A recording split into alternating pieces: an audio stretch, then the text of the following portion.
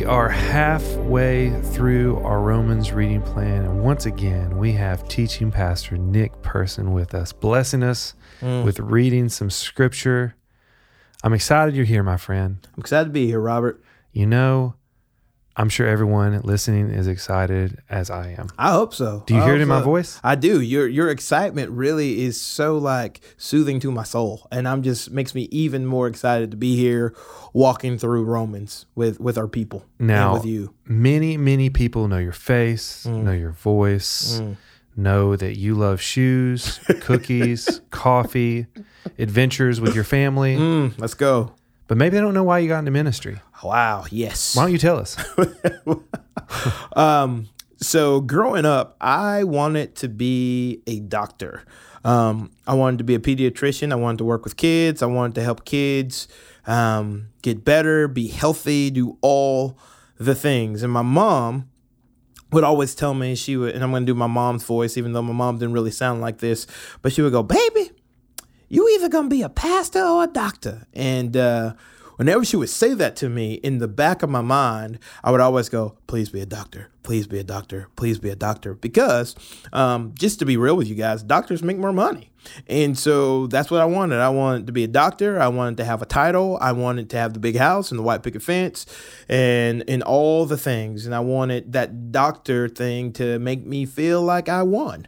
And so then I was sitting in 8th grade. I was sitting at a summer camp, and I had said yes to Jesus the previous year, and I was sitting there, and the guy was giving an invitation, and it was as if the Holy Spirit just knocked on my heart. And he was like, "Hey, Nick, I want to invite you to do this for the rest of your life." And I was like, "Do what?" And he was like, "I want you to step into ministry. You don't know all that means, but I just want you to be willing to follow me and to trust me on this journey. And if you trust me, I promise you, I will use you." And I sat there for a minute, and I know you guys don't do this, but I had an argument with the Lord, and I was like, I don't want to do that. I want to be a doctor. Here's all the reasons why. And I also was in speech therapy at the time, and I was reminding God of why I couldn't be used as a pastor who speaks, because apparently he forgot that pastors speak. And I said, "Hey, man, I'm in speech therapy. I've been in speech therapy since I was in kindergarten, and the majority of the alphabet I couldn't say correctly, and I'm just now making some headway in this. And so surely you have called the wrong person." And it was one of those Moses' moment with a burning bush where he goes, "Hey, Nick, who made your mouth?" And I was like, "You're right." And so I stepped into that, and and I kept stepping into that. And so I would get opportunities, and I would get affirmation from different ways. Sometimes it was weird. Sometimes it was from pastors. Sometimes it was from friends and family. I remember one time in particular, my mom and I were at a store, and I'm in line with her. I think we were probably at Target, because that was my favorite place anyways, back there, then, even now. And there was this older lady in line behind me. And she was looking at me, made me feel weird. I was like, "Why is this older woman looking at me?" And she looked at me and she said, "Hey, young man." And I turned around and I said, "Yes, ma'am." She's like, "You know what? I bet you're going to be a pastor."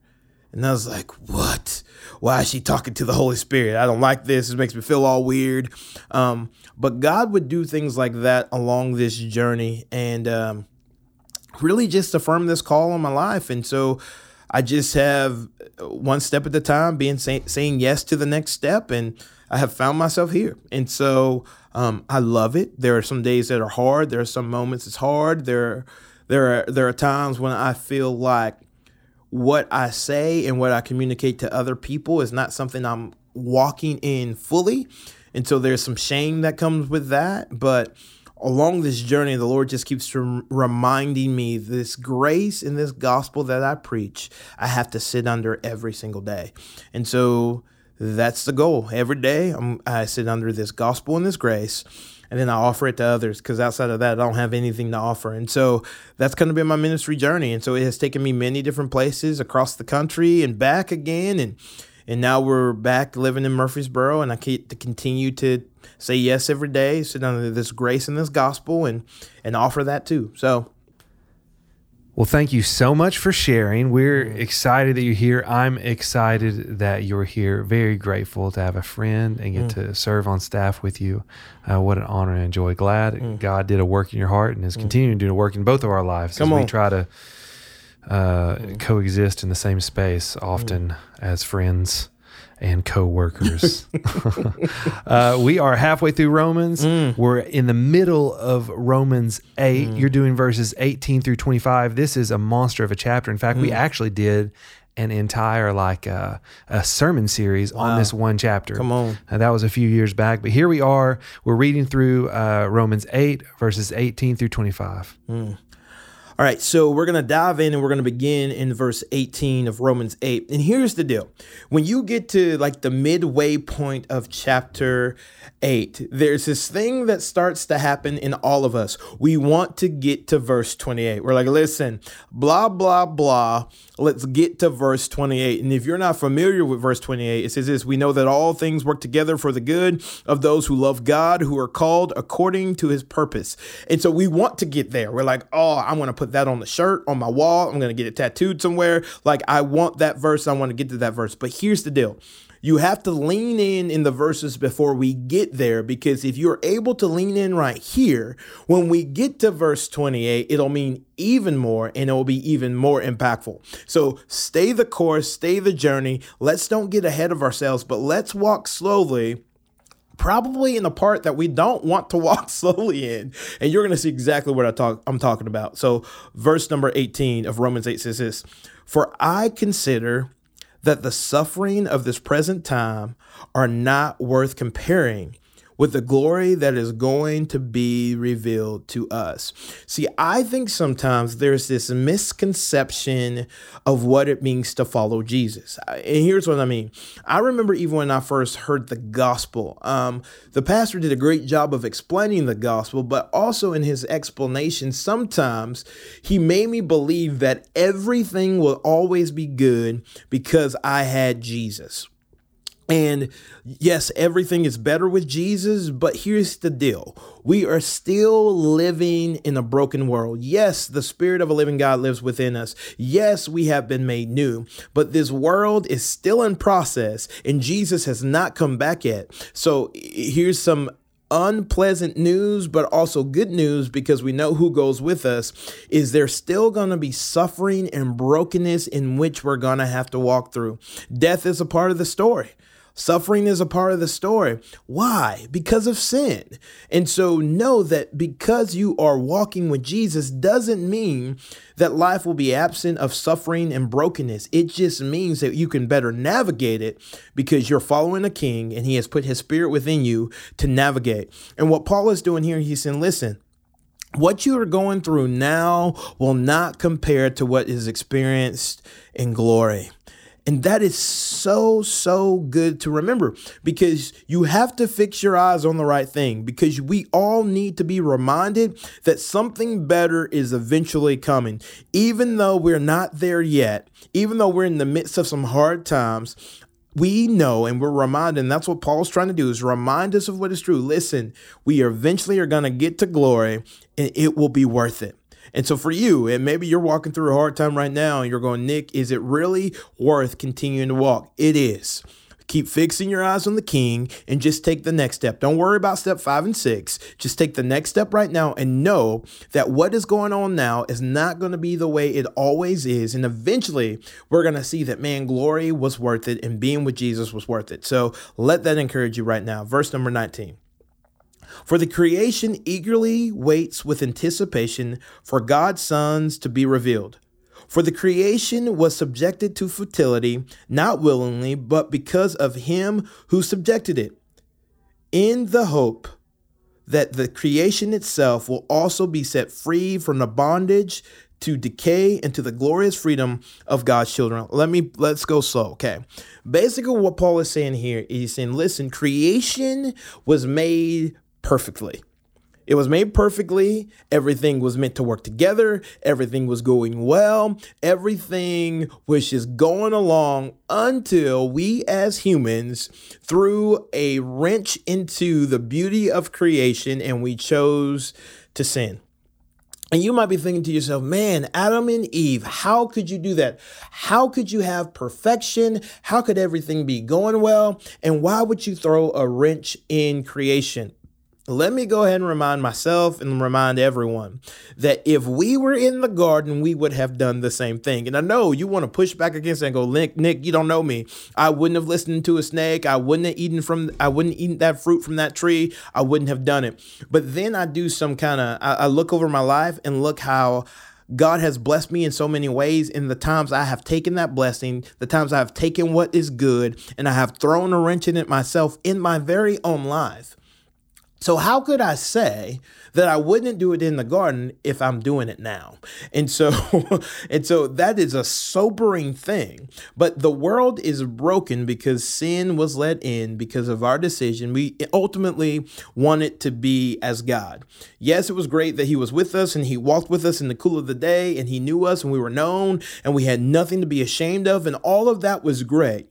But when the temptation to be equal with God came along, we took it line, sinker. We were like, I'm in. I want to be like God. And so because of that, destruction, dysfunction, corruption, and suffering was let in the door. That was not God's intention. But because God's a good God and he doesn't want robots that worship him, he wanted us to have our own mind and to make our own choices. He allowed it to happen because true love is not a love that is forced, but a love that is embraced and engaged. And so the world is the way it is because of our choices and because of what we chose to do. And so there is suffering and there is brokenness because of sin in this place.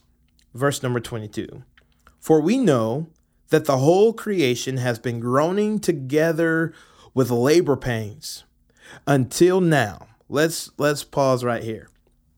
I love this picture of labor pains. The ladies who are listening right now are like, you better shut your mouth. Here's what I'm saying. Like the labor pains lets you know that something amazing is coming.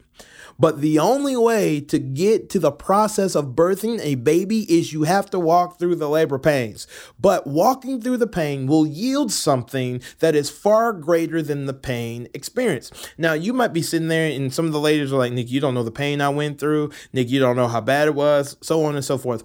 What is crazy, I've had a lot of conversations with lots of different people. It is crazy to me that after a lady has their first child, a lot of ladies are willing to have their second, right? I mean, you would think, man, if they experience so much pain, so much agony, and that is true, but what that yielded was far greater than the pain that was engaged in the pain that was experienced. And so the same thing right now. Oh, it's labor pains. All of creation has these labor pains, these pains, these sufferings, these things. But we know the end of the story and that we will be present with the King and his glory will be seen and he will make all things new. And so because of that, these labor pains, like, yes, creation is crying out in pain because of what we're going through and what we're experiencing now. But we also know that something greater is coming. Verse 23. Not only that, but we ourselves who have the Spirit as the first fruits, we also groan within ourselves, eagerly waiting for adoption, the redemption of our bodies. So for me, I have two artificial hips, right? My body is groaning. Why? Well, because I don't know how to say this in a nicer or more easier way, but we are all walking towards death. Right. And so we see that in the pain in our bodies and our bodies being broken down. And so my body is yearning for the day, then I will be made whole and complete.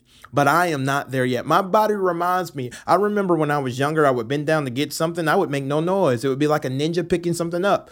But the older I have gotten, as I walk towards my 40s, every time I bend down to get something, it's like and I feel something pop or something makes a noise. And I'm like, what is going on? So my body, within my body, is revealing what is going on in creation.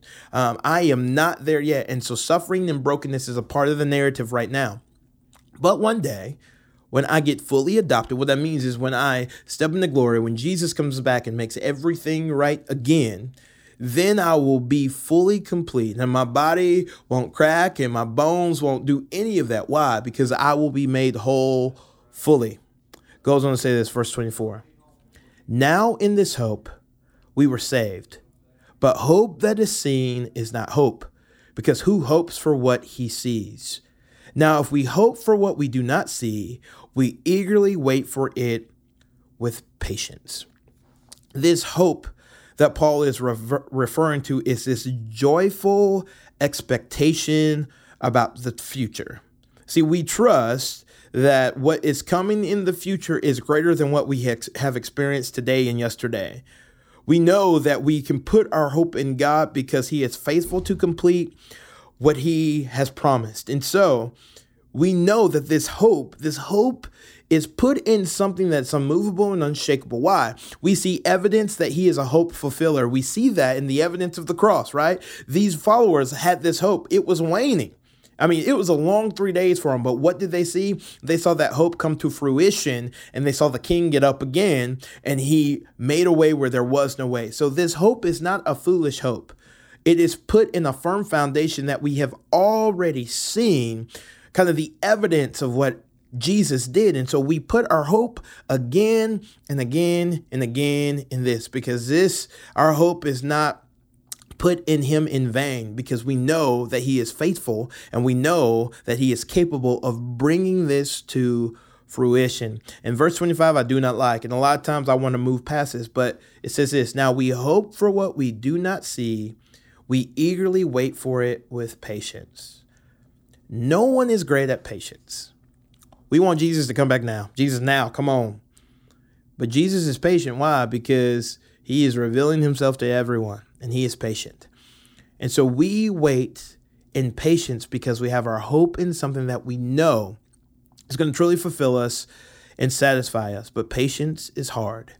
And it's hard, especially when the suffering just seems like it's about to overwhelm you. It's hard to be patient in the suffering.